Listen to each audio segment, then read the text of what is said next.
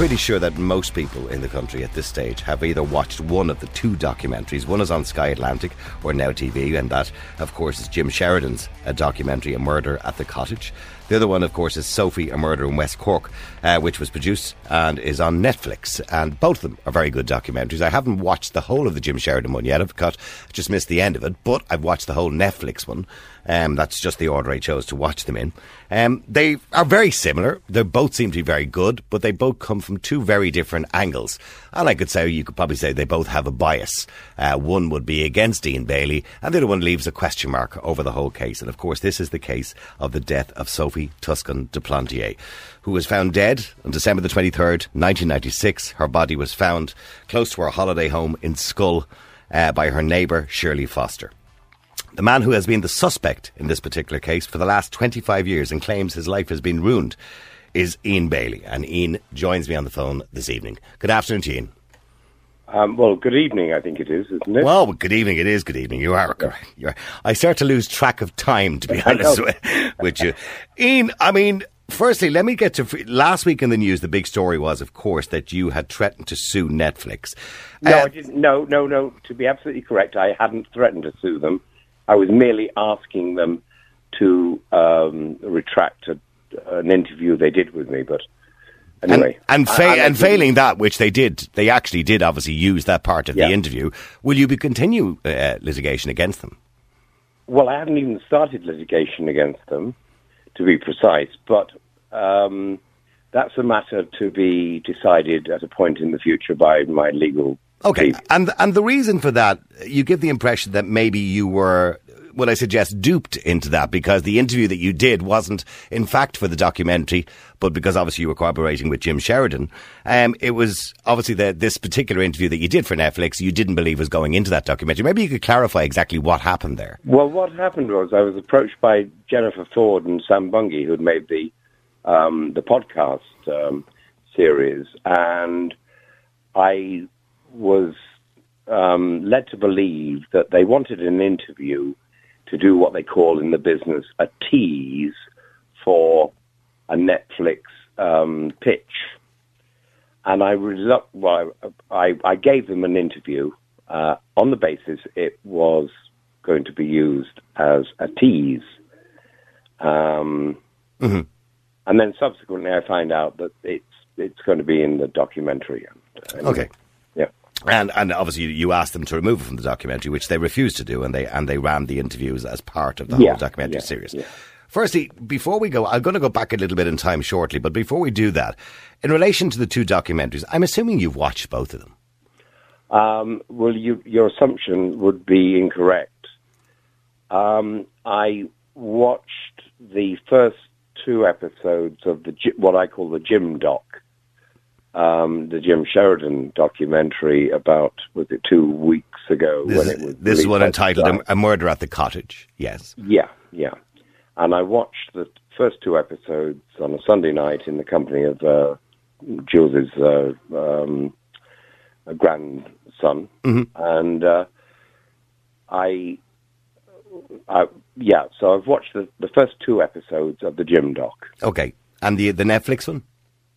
I haven't watched it. I've been made aware of certain sequences in it. Mm-hmm.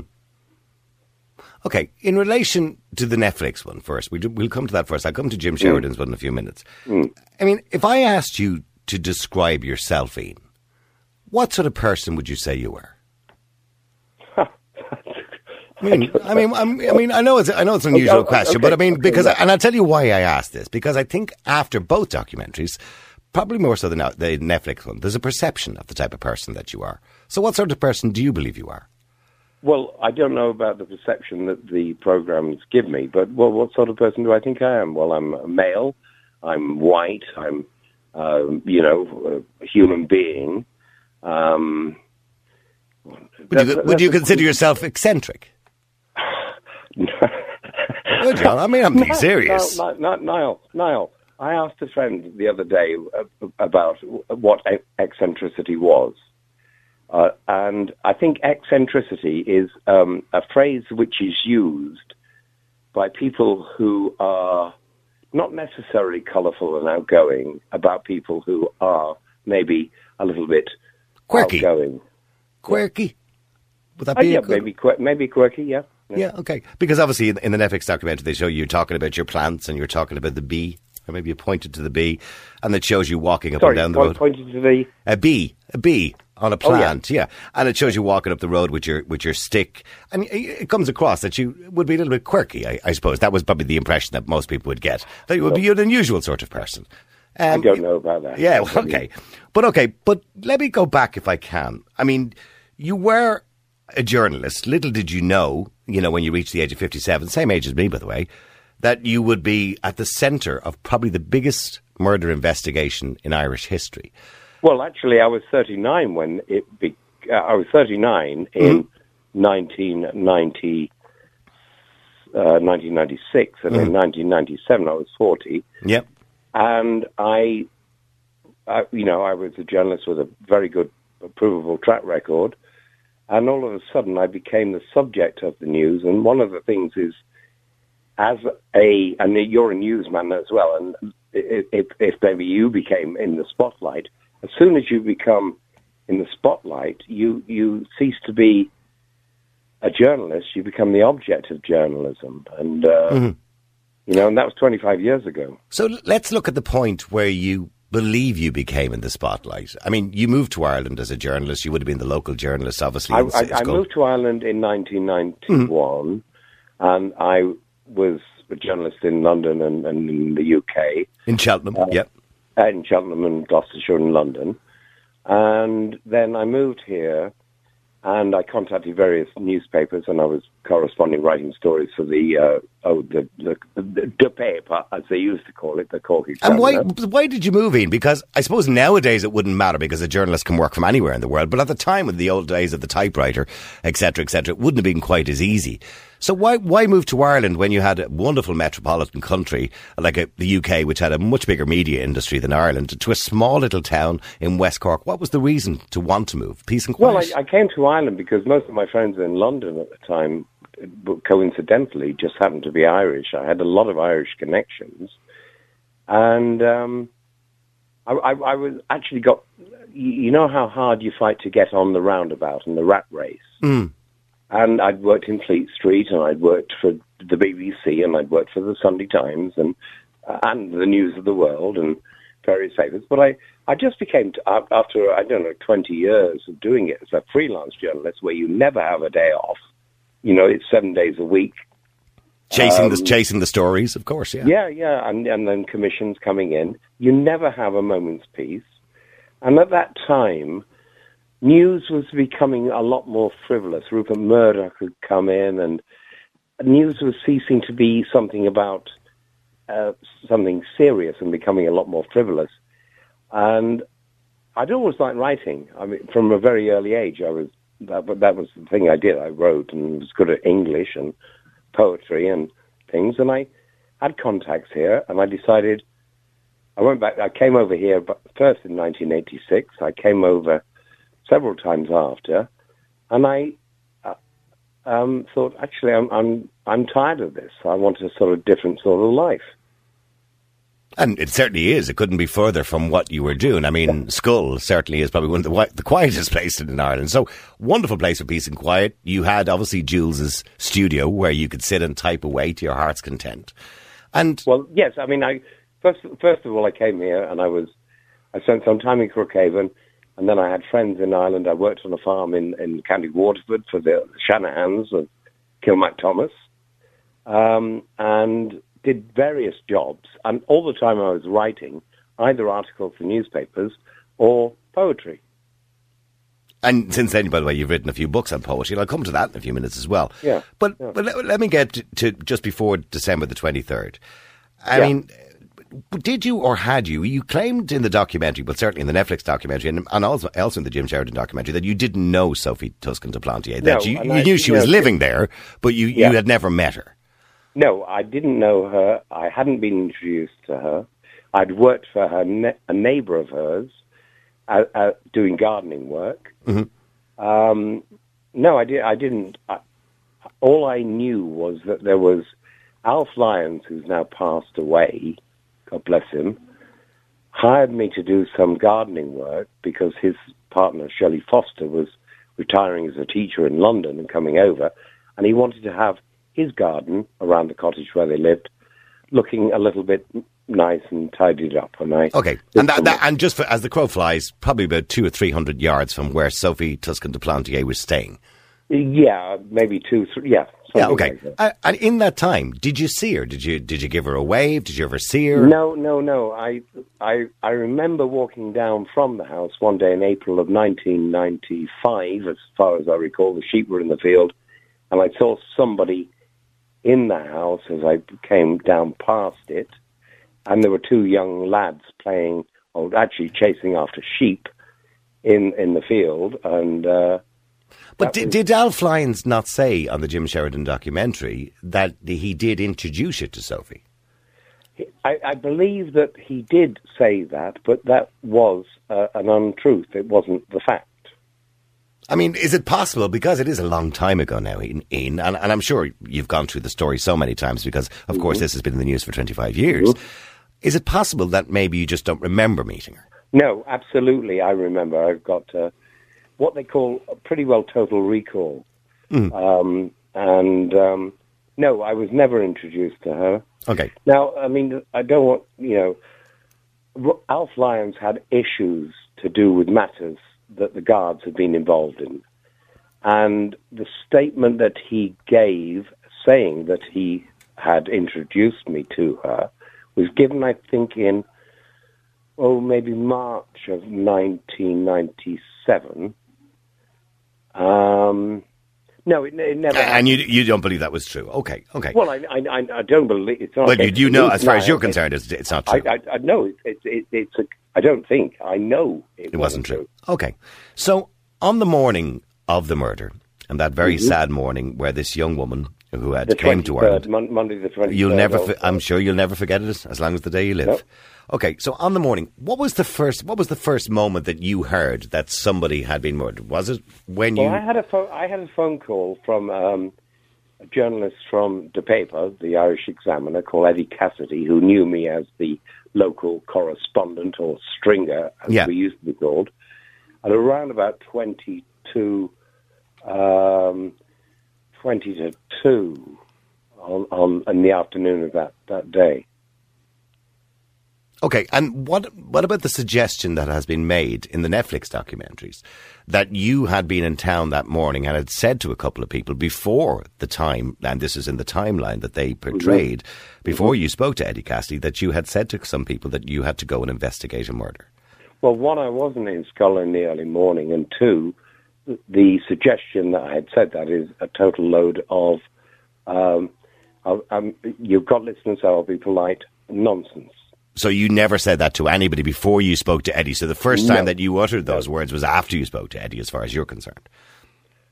And did Eddie tell you that it was a French tourist or a French national, or did he? Eddie rang me at around about 20 to 2 and gave me basic information that a body had been found, foreign, possibly French, at a place called Tormore. And he asked me as a correspondent to go out to make inquiries. Now, I stayed at home that morning or afternoon. I thought, well, I'll wait until the 2 o'clock news to see if there's any report of it on the news. And there was. I think it was on County Sound, and it was reported. And why wouldn't you go? I mean, obviously you were a go-getter, you were a journalist. Why would you wait till the 2 o'clock news? If you were a go-getter journalist, surely you'd be out there. Literally, it was only up the road. I'll throw the question back at you. Why wouldn't I wait to hear the news to see if there was something on the news? Well, if I got a good tip-off from a journalist, I think I'd want to get out there and try and get the story before everybody else, if I was in your position. Well, I subsequently did, having heard the news. Mm-hmm. And when you went out to the scene, I'm assuming the Gardaí were there at that stage and preserving the scene. They were, and I was with Jules, and Jules was going off to do something else, and I said, actually, you better come with me, bring your camera. And I drove towards Tormore and Dunan, and I met Shirley Lyons at a junction on a lane, and she was driving like towards Skull. She was driving, shall we say, east, from west to east. And I knew her, and I wound the window down, and I said, "Have you seen any Garda activity?" And she said, "Yes, I have. They're down the lane. What are you doing here?" And I said, "Well, I'm here for the Cork Examiner." So she drove west or east to Skull, and I drove west along the Boreen to a point where the car was pulled up, and you could see from it was on slightly higher ground. I could see in the distance quite a large number of people. I could recognize them as guards, blue uniforms. And then I started to walk towards the scene. And as I walked, two guards walked towards me. And we met, I guess, halfway between where the car was parked and the house. And I asked them, they were called Malone and Billy Burns. Billy Burns is now passed, Malone is still alive. And I walked down, and I said to them, I had a press pass. I showed them my press pass, and I said, "I'm here on behalf of the Examiner. Is there any information coming? Can you tell me anything?"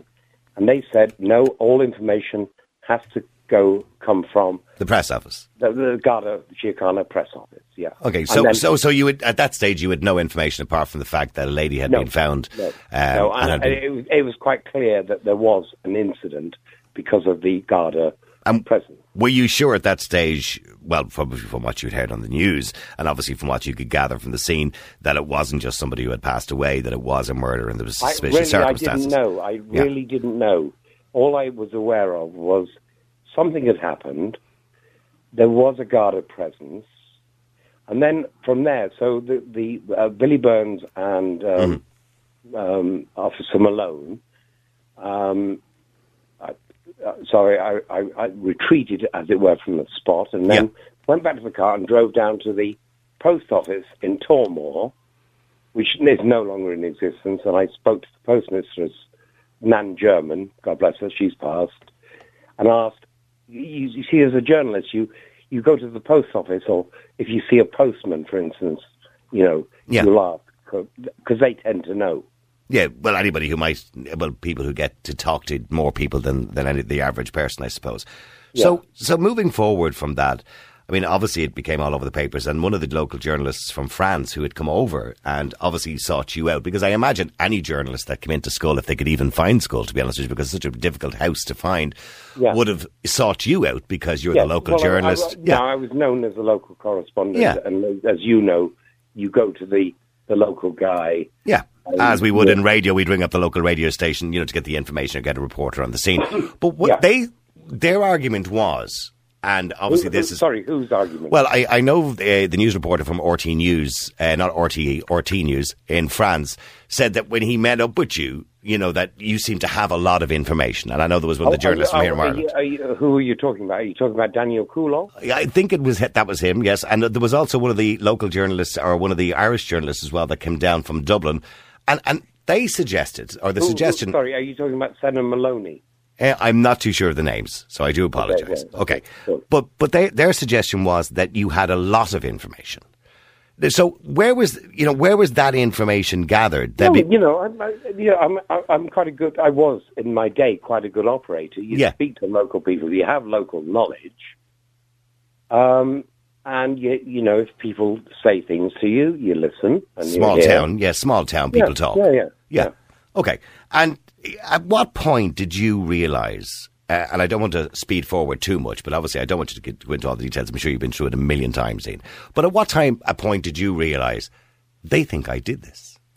What was that point for you? Well, what started to occur was I was reporting on it, and I in my day, I was a good reporter.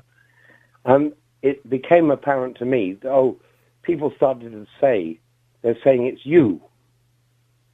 And when you say people, who, just the locals and the blow-ins? I think there was because I was writing for it's now defunct, the Sunday Tribune that Vincent Brown founded. And I was talking to the news editor there, Helen Callanan, and she told me in a telephone call sometime in early January of 1997. Do you know what the talk is? And I said, no, tell me what the talk is. They're saying that you murdered her. You were the murderer. And how did you feel when you heard somebody say that to you, that you suddenly thought, I'm in the spotlight for this? I'm being blamed on this. I mean, how did I feel? How did I respond to it, maybe? Well, initially, I treated it very lightly.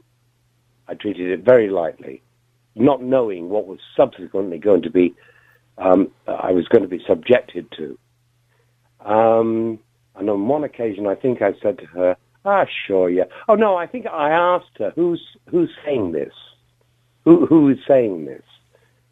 And she didn't tell me who it was, but she said it's you. Okay, so because it's a small town mentality again, so you get it's the talk of the town. Now we're connecting between a small town and Dublin newspapers and newspaper desks up in Dublin. And when you were arrested and brought to the police station, on the first occasion, on the first occasion, and you were brought. I think which was this is February the 10th. February the 10th. Oh, February the 10th. Okay, I was going to say 11th. Yeah, okay. February the 10th, 1997. You were arrested at your home. On Monday morning, I will never ever forget. Okay, I mean, did they put you in handcuffs, or did you willingly just? Yeah, they did. So on that Monday morning, I went down I'd spent the night in Jules's, the Prairie, what we call the Prairie Cottage, and I went down the road about 200 yards to what we called the Studio House, which was Jules's painting studio, and I went to the Monday morning around about 9 o'clock, and I had a lot to do that week. I remember exactly it was going to be a very busy week. And then I saw two guys walking the studio. My office was in the back of the Studio House, and I saw two guys walking past the window. I didn't know their names. They turned out to be a guy called Culligan and another officer. They knocked on the door and came in. I said, come in, and Culligan said to me, right, I was wearing Wellingtons at the time because I did a lot of agricultural work. Mm-hmm. And he said, you can take those off now. And I said, why? He said, well, where you're going, you won't need Wellingtons. And he read out the, what do we call it, I think the Miranda rights, the caution, and said, I'm placing you under arrest for the murder of Sophie, Tuscan of Plantier. Then he took out a pair of handcuffs, and with what seemed to me to be quite a lot of enjoyment, handcuffed me. I was put into the back of a car, a plainclothes car, a non-guard, a stripy car. Yeah. And I said, because I had letters back here and I had stuff to do, I said, can I see Jules? I've got a letter on the table that needs posting. So the driver, who is Hogan, and now a guy who's long dead, drove up the lane about 200 yards into the Prairie Cottage. There were quite a lot of guards and people there, and I showed Jules from the back of the car that I was in handcuffs, and the window was wound down, and there was a letter that had to go off for somewhere. I can't and by the way, was Jules surprised? I mean, had you discussed with Jules before you were arrested that you may be a suspect, that this could happen? Was there an expectation this was going to happen? Well, no, we both, I'd certainly become aware of the fact that because there was a story in the papers just before the arrest that there were 6 suspects, 2 couples and 2 single males. And I realized that I suspected that Jules and myself were one of the couples that was being talked about. But so let's move back to the car. So they then took you to the police station, and on the way to the police station, you said in your own testimony, you said that you were abused in the police car, and they threatened you and they hit you. No, I didn't say they hit me. I was in the back seat with Culligan. Culligan was pointing his finger very pointedly into my arm in a sort of very aggressive and quite painful way. He's obviously been practicing at it. The driver of the car on the way, now we're going to Bandon, we're leaving Skull on the back road through Bantry, through Durras, and the driver of the car said, even if we don't pin this on you, it doesn't matter because you're going to be found dead in a ditch with a bullet in the back of your head. And I said to the driver, Hogan, I said, that sounds quite threatening. He said, yeah, it won't be us that do it, though. Now, you know they have obviously denied, the lead detective said they said any of that to you. They would, wouldn't they? They've denied everything, wouldn't they? Okay, but they had to. You went to the police station, you were interviewed, of course they could keep you in the police station. So I arrived in Bandon. They stopped just before we arrived in Bandon and made a phone call through to the station. And then when the car pulled up into Bandon, there was a press photographer, Mike Brown, I believe, was there. And the back gates of the entrance into Bandon Barrack were left open, and Mike Brown got a photograph of me being shunted in handcuffs to the barrack. I saw that. This is the photograph, of course, that they produced in both documentaries, by the way. I think it was in the Netflix documentaries. Right, and it appeared, I think, first in the Examiner of the next day. And from that point, you became the suspect, or the main suspect. And they let my identity out. Not that it would be that hard to know my identity. Obviously, I'm quite big and don't know, like a lot of other people. My name was over the front pages, and from that point on, for 25 years, you became the main suspect in the murder. 24 and a half years ago-ish, my life was completely changed. I mean, you were released without charge, and a file was sent to the DPP. Of questioning, I was released without charge.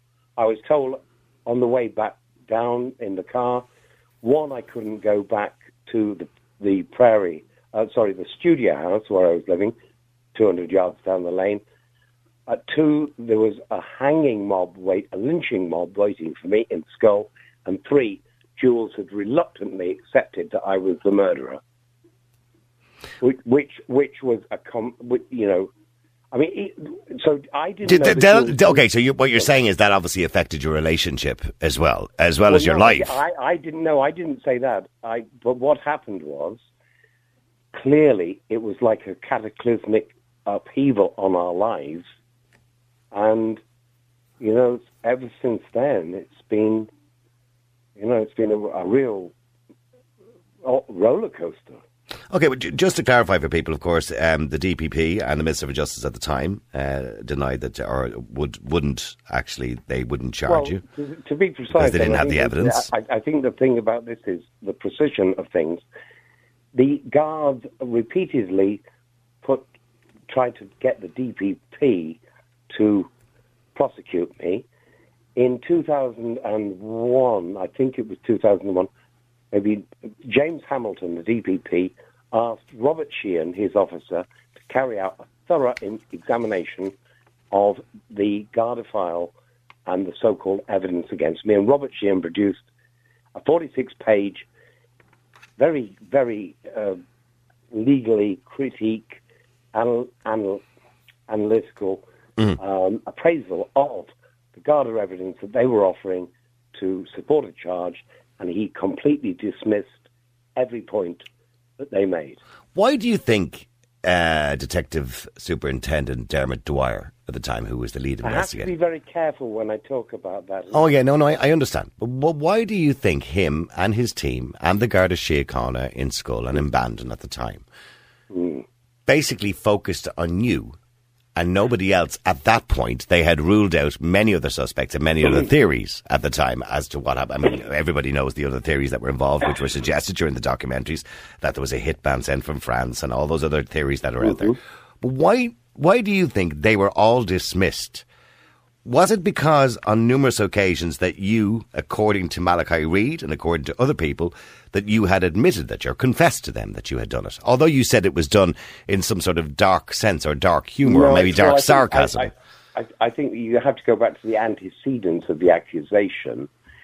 And Dermot Dwyer, in an interview he did with, I think, Parry Macho or some organisation, said, "We knew who it was from day one."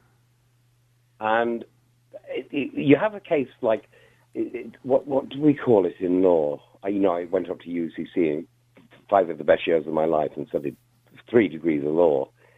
You have a result-oriented investigation when you've already decided, I'm going to put Niall Boland in the frame, and no matter what other evidence might come up to show he's not, I'm going to ignore it. And it happened in the Birmingham 6 and the Guildford 4, and it was exactly the same in this case. I'm only one, Okay, well... I'm the West Court 1, if you like, rather than the Guildford 4 and the Birmingham 6. Well, just for those who don't know the full story, I'll speed forward just a little bit. Obviously, you were arrested a second time, once again released without charge. On the 27th of January, 1998, my birthday, yeah. And in September 22nd, 2000, Jules, with whom you were... was also arrested for a second time and questioned. This is in September 22nd, 2000. Jules, who obviously was your partner, was also arrested for a second time and questioned about the murder. They arrested her for the second time after the DPP had already said prior to that her first arrest was illegal and she should not be touched again. And they arrested her again. When the news came out, Ian, and I know this might be a little bit difficult for you, but when the news came out, of course, that you were accused of assaulting Jules. Yeah. And you were charged and prosecuted with that at the time. You got a 3-month suspended sentence. That didn't improve, I suppose, the general perception of you at the time. No. Can I ask you, do you consider yourself normally a violent person? No.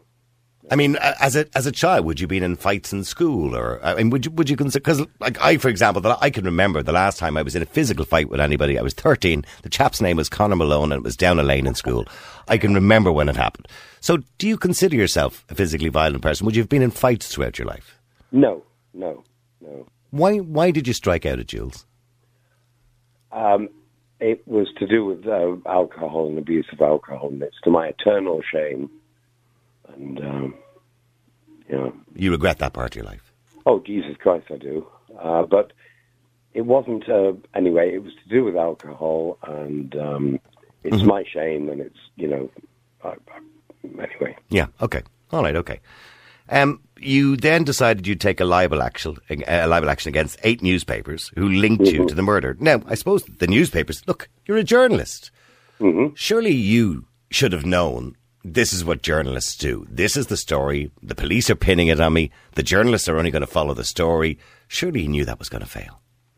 I don't know. It was something that I was advised to do by the late Con Murphy, God bless him, solicitor from Bandon. And what I didn't know was the newspapers had been given all of the statements in the file prior to discovery.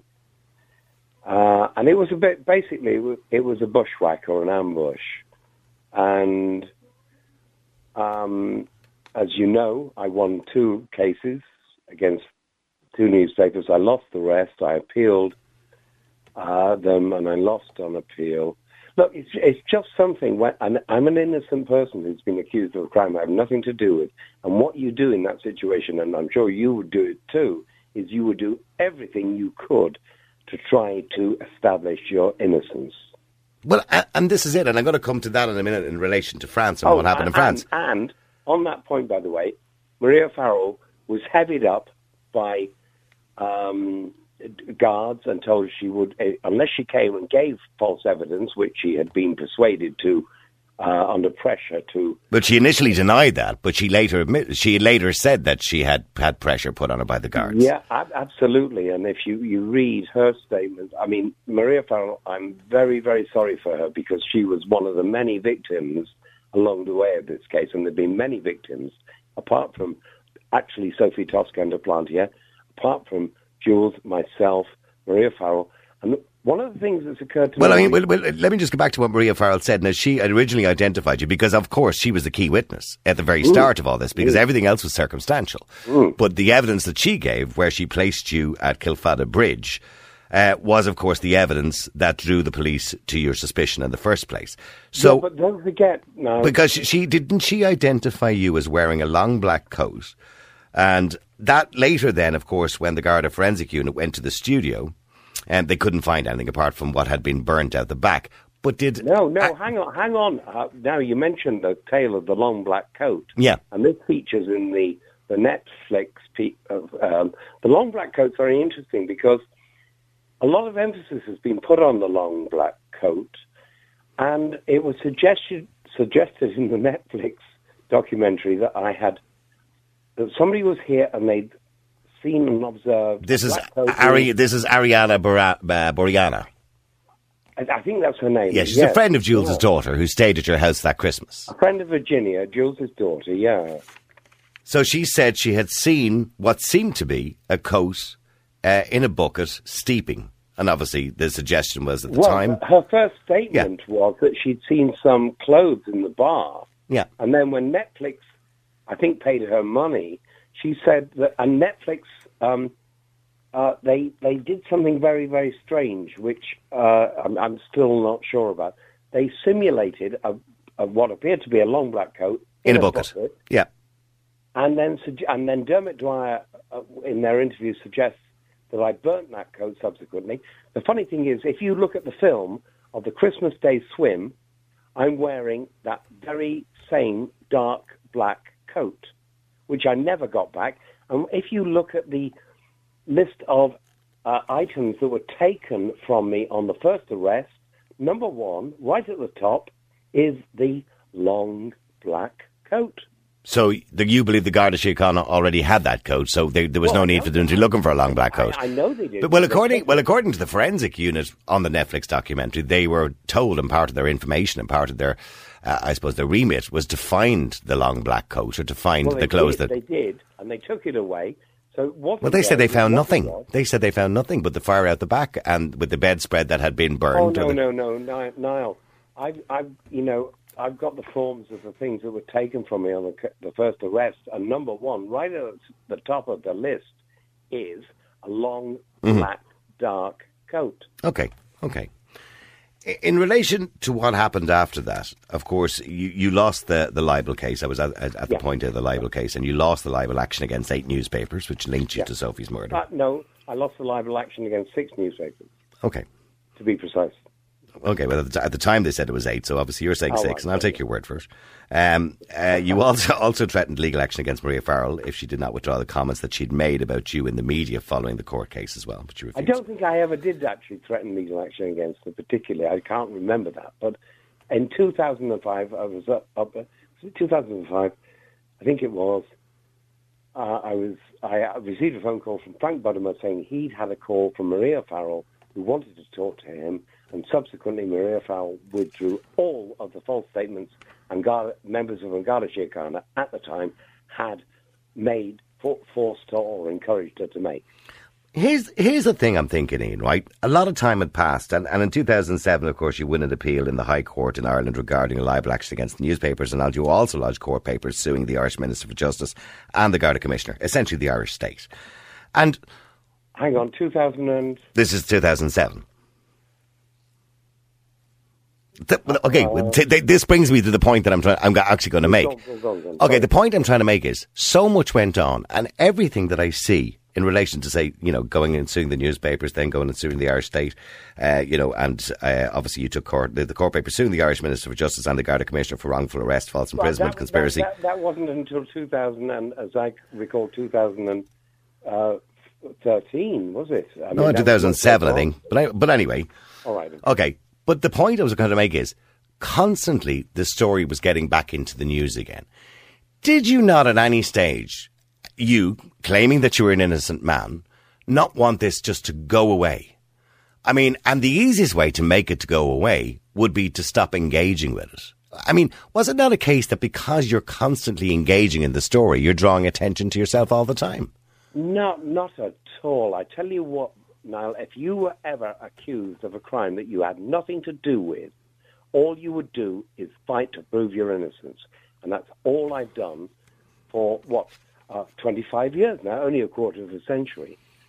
And, yeah, and I'm still doing it. And today, by the way, I received some news through the media because I've written to Drew Harris and Taoiseach, the Minister for Justice, asking for a reinvestigation.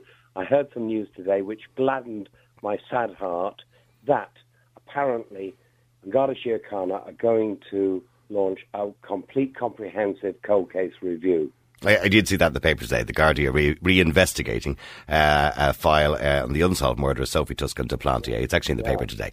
Okay, so let me go on. The French magistrate then ordered that the body be exhumed for forensic examination in 2008. The French magistrate, okay, so, well, I don't mean to cut across you, but so I actually was very happy, and I wrote to the French magistrate saying I'd be very happy to speak to him, Monsieur Garçon. And the Irish state actually refused to allow him to give me audience. In France, they call it audience, with him when he came over to investigate. So I was actually denied the opportunity to participate in the French prosecutorial process by the Irish state. Okay. The French authorities in 2009 travelled to West Cork. And I'm wondering, by the way, in West Cork and Schull at the time, where you've lived all the time, by the way, in West Cork, I mean, what was how were you treated by the locals? You know, in the intervening years, when almost everybody in the country had been watching this case, and every time this case is mentioned, your name come up as the lead suspect every single time. How did the locals in the town perceive you then, and how were you treated? Right, well, okay, so with the exception of a few of I call them, they were in the he did it camp, I've had nothing but 100% support from the very good people of West Cork. And what percentage? What percentage were in the he did it camp, do you think? I'm not going to mention any names. No, I'd rather you didn't mention names. Yeah, I know, because you might get involved in a case. But there were a number of people who were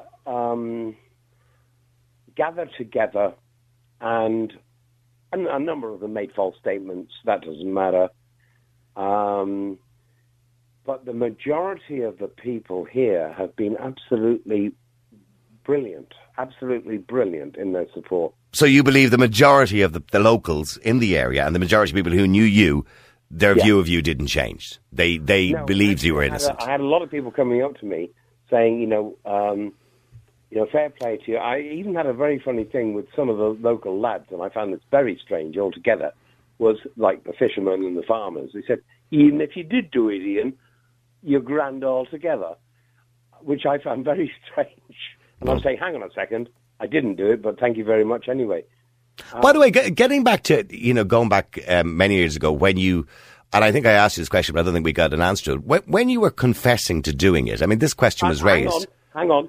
I refer you to the DPP's critique, the alleged confession. Okay, well, when the alleged confessions happened to when Malachi Reid, Malachi Buhig, yeah, and many other, and others as well that you had seemingly admitted to. About 3 or 4, I think. But can you explain to me when you said these are kind of dark stories, or it was dark humour or dark sarcasm? I was using irony and satire to.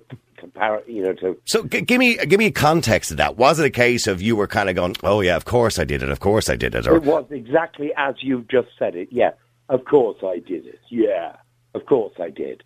Jokingly. Was that a bit irresponsible? Do you think, in hindsight? Yeah, very much so. Because a friend of mine said, Ian, the one thing you've got to know about Irish people is they don't do irony or satire. But that's my fault. Okay. So getting back to the French authorities, they travelled to West Cork. They wanted to see the crime scene, obviously, and meet the local Irish investigators and the 2 Garda detectives as well. I always offered and I'd written to them, and always offered my assistance if they wanted it, but they never came near me. Okay, and they then, in 2010, they issued a European arrest warrant for you. I think it was actually in 2007, wasn't it? No, in 2010, Judge Gachon issued a European arrest warrant for you. Right. And when you knew there was an arrest warrant made for you, I mean, at that point, did you think, I'm in big trouble now? Well, was that big trouble then? Well, you were in big trouble anyway. See, your life was in big trouble, that's for sure. Yeah. And that was the first of a series of 3 European arrest warrants, which subsequently I did fight in the Irish courts, and on every occasion, the Irish courts decided no. This was on the 23rd of April. The High Court in Ireland granted a bail pending a hearing of the case to extradite you to France, and the High Court ruled on March 18th of 2011 in favour of the French authorities and orders Ian Bailey to surrender the European arrest warrant. Thank you very much. Yeah, so we went before Judge Peart on the first occasion, and we went up to Dublin and on over many occasions, and eventually he handed down his judgment in the High Court. Judge Peart ordered my extradition to France. Now, I'd said to Jules and myself were in the box, but I'd been studying law, and I knew that I had an appeal against that decision. Which you took? To the Irish Supreme Court, which I took, and Frank Budemer, bless him, took that case. And you won. And appealed it. And I think that occurred in March the 1st, 2012. Right. Yeah. And the Supreme Court came down wholeheartedly in my favour. And then, so the first arrest warrant was for my extradition as a, quote, suspect. Now, everybody knows in Ireland, because of the history between Britain and Ireland, the Irish will not extradite for questioning. You know that. That's going back into history. So that was dispatched. But then the French progressed the case and made another application. And then that was rejected. And then they made they made the decision then to try me. Okay, but can I ask you, again, I'm going to ask you the same question. You know, I mean, at that point, when you had that, it ruled in your favour, that the Supreme Court ruled in your favour that you wouldn't be extradited to France. Yeah. I mean, why then continue? Because on March the 30th, 2015, you lost a civil action case against the Irish state and the Garda Síochána. And why then try to stay in the news? Sure, and that asks two questions. I'm not trying to stay in the news. No, what I'm saying is... No, I'm not. Honestly, I'm not. I just want to get on with my life. But anyway, go on. But I mean, the point is, the first point you made to me there about 10 minutes ago, you said to me, when you're innocent, you'll scream from the rooftops, basically. And you will, of course, and I agree with you. Yeah. So why didn't you just go, Ian? Why not just go to France? Did you not think you'd get a fair trial? Well, one, I knew that the French legal system is based on the what they call the Napoleon Bonaparte Civil Code, which basically is quite different from the code that we have, which we call... I'm aware of that, yes, yeah. Yeah, where if you are accused, you are guilty unless you can absolutely prove you're innocent. So you didn't believe you'd get a fair trial? I knew I wouldn't get a fair trial. Okay, so moving forward in time, as I said again, you obviously took a civil action against the state and the Garda Síochána. So we're now up to 2014, I think. 2015 at this stage. Oh, sorry, was it I thought it was 2014. No, March 30th, 2015 . You lost the civil action case. All right, I think, yeah. Okay, so I mean, I am trying to point out is that literally this has gone on for 25 years or 24 and a half years. Yeah. It hasn't just been every now and again. You've been constantly in and out of court, in and out of the news constantly all the time. And I get that. Now, the trial, of course, in France happened 2 years ago, the 27th of May, which you were absent for.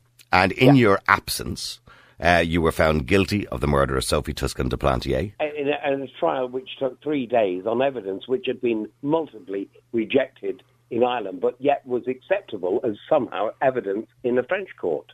And you were sentenced to 25 years in jail by the French court. That's right. Where were you, by the way, when that sentence was handed down? Whereabouts exactly were you? I was on the prairie. And who gave you the information and gave you the result of that particular court case? You'd have to be either blind, deaf, or dead not to realise that the media. It was it was big news. It was on radio. It was on television. Yeah, and at that point, what were you thinking to yourself? Did you think you were going to end up going to jail?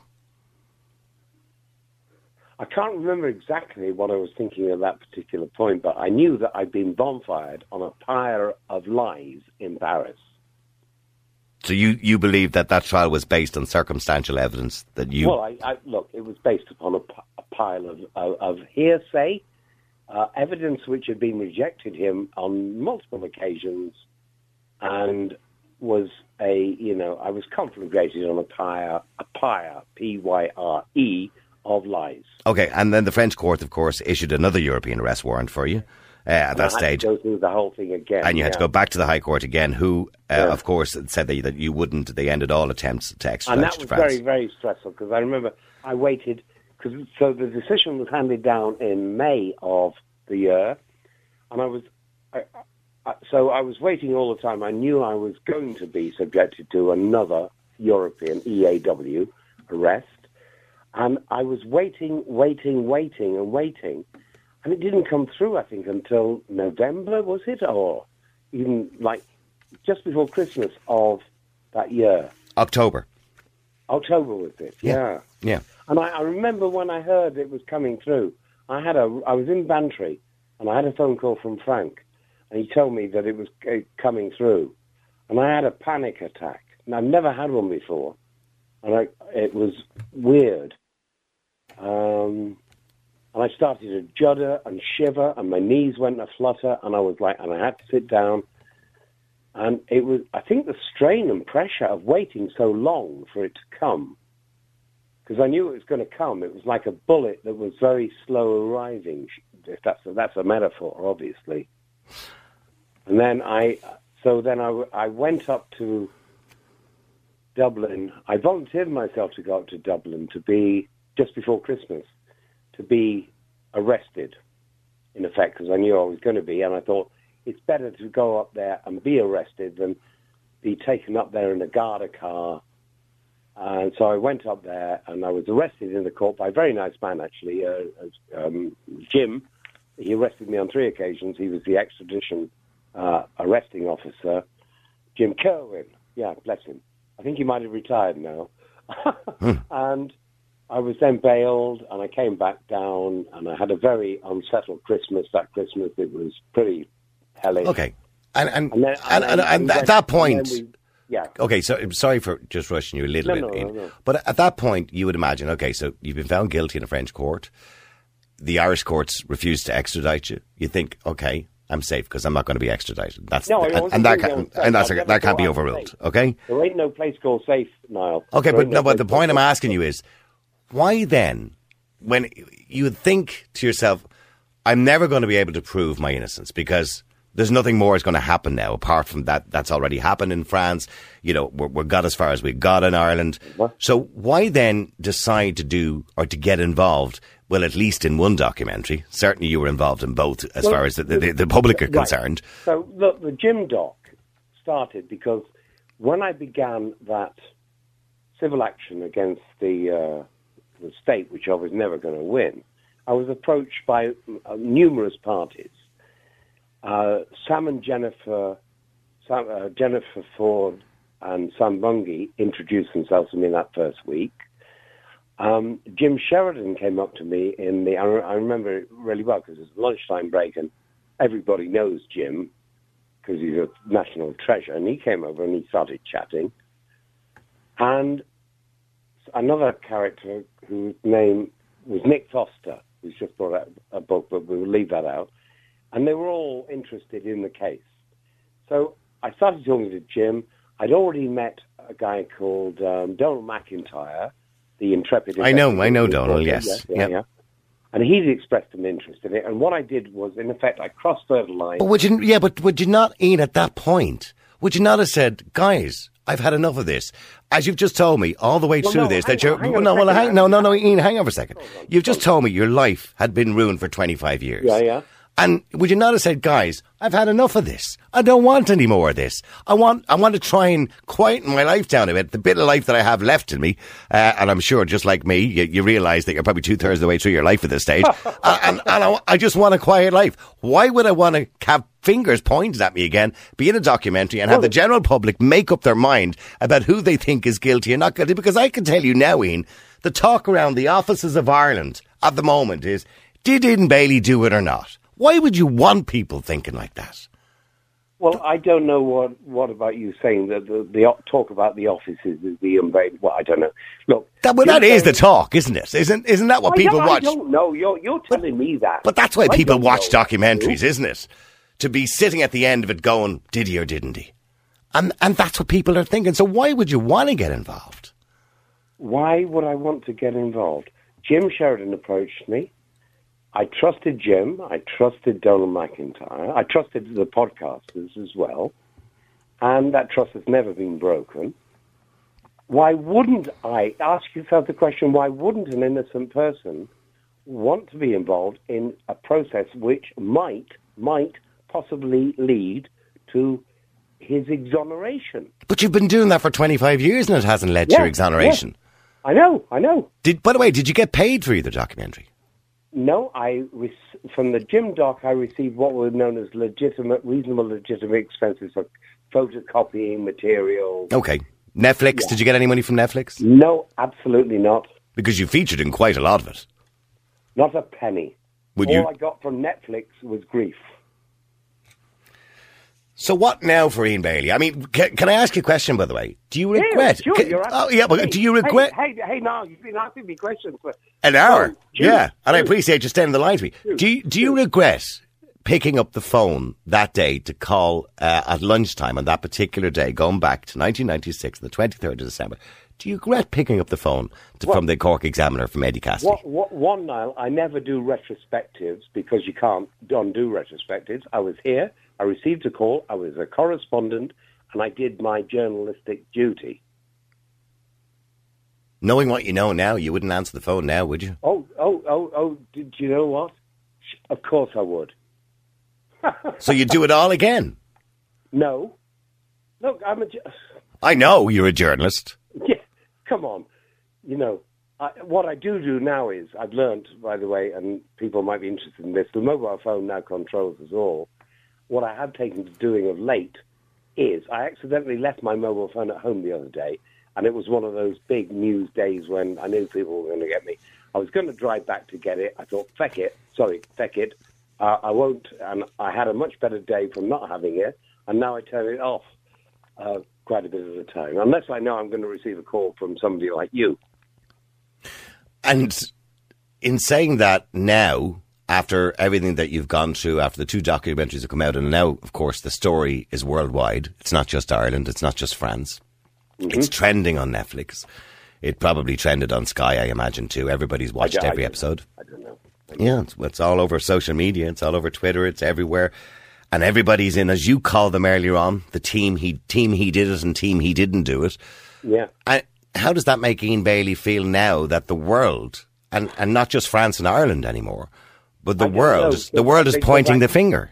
I don't know because, well, who's pointing the finger? But I don't know because I'm not aware of that thing. It doesn't feature in my thinking or consciousness. Do you think you'll ever be, because obviously you still to this day will say that you're an innocent man. Do you believe you'll ever be completely vindicated? Well, if my prayers are answered, yes. And how do you think that will happen? Just finally, and then I'll let you go. Do you think they will find out who did it? I don't know if they will find out who did it, but I know that they will. They know, by the way, the authorities in Ireland know I had nothing to do with it.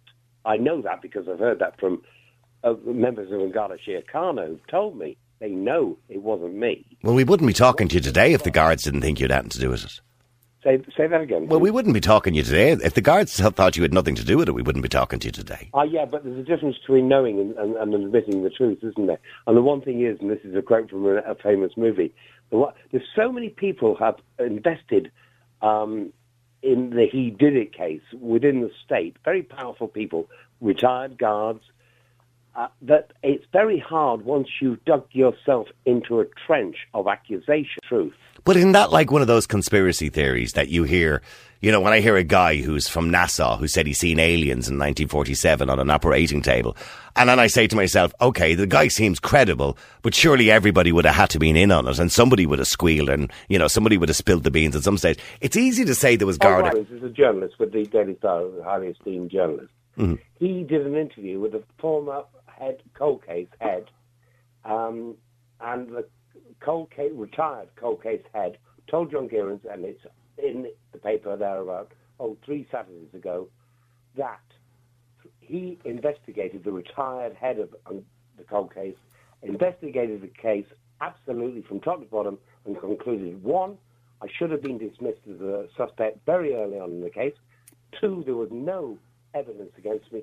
And 3, there was a conspiracy to put me in the frame. On that note, I will thank you very much indeed, Ian, for coming on. I'm going to say to you, Gurmila Margaret. Gurmila Margaret. And Iowa. Thank you very much indeed, Ian Bailey, and I appreciate you taking the time to talk to us tonight. Good luck. Thank you. Good luck. Well, there you go. Ian Bailey, who still to this day proclaims he's an innocent man and believes he will be vindicated completely at some point. And I'm sure you've all watched both documentaries, and it's entirely up to you then to make up your own mind whether you believe everything that's been said by everybody, be it in the documentaries or indeed by Ian Bailey.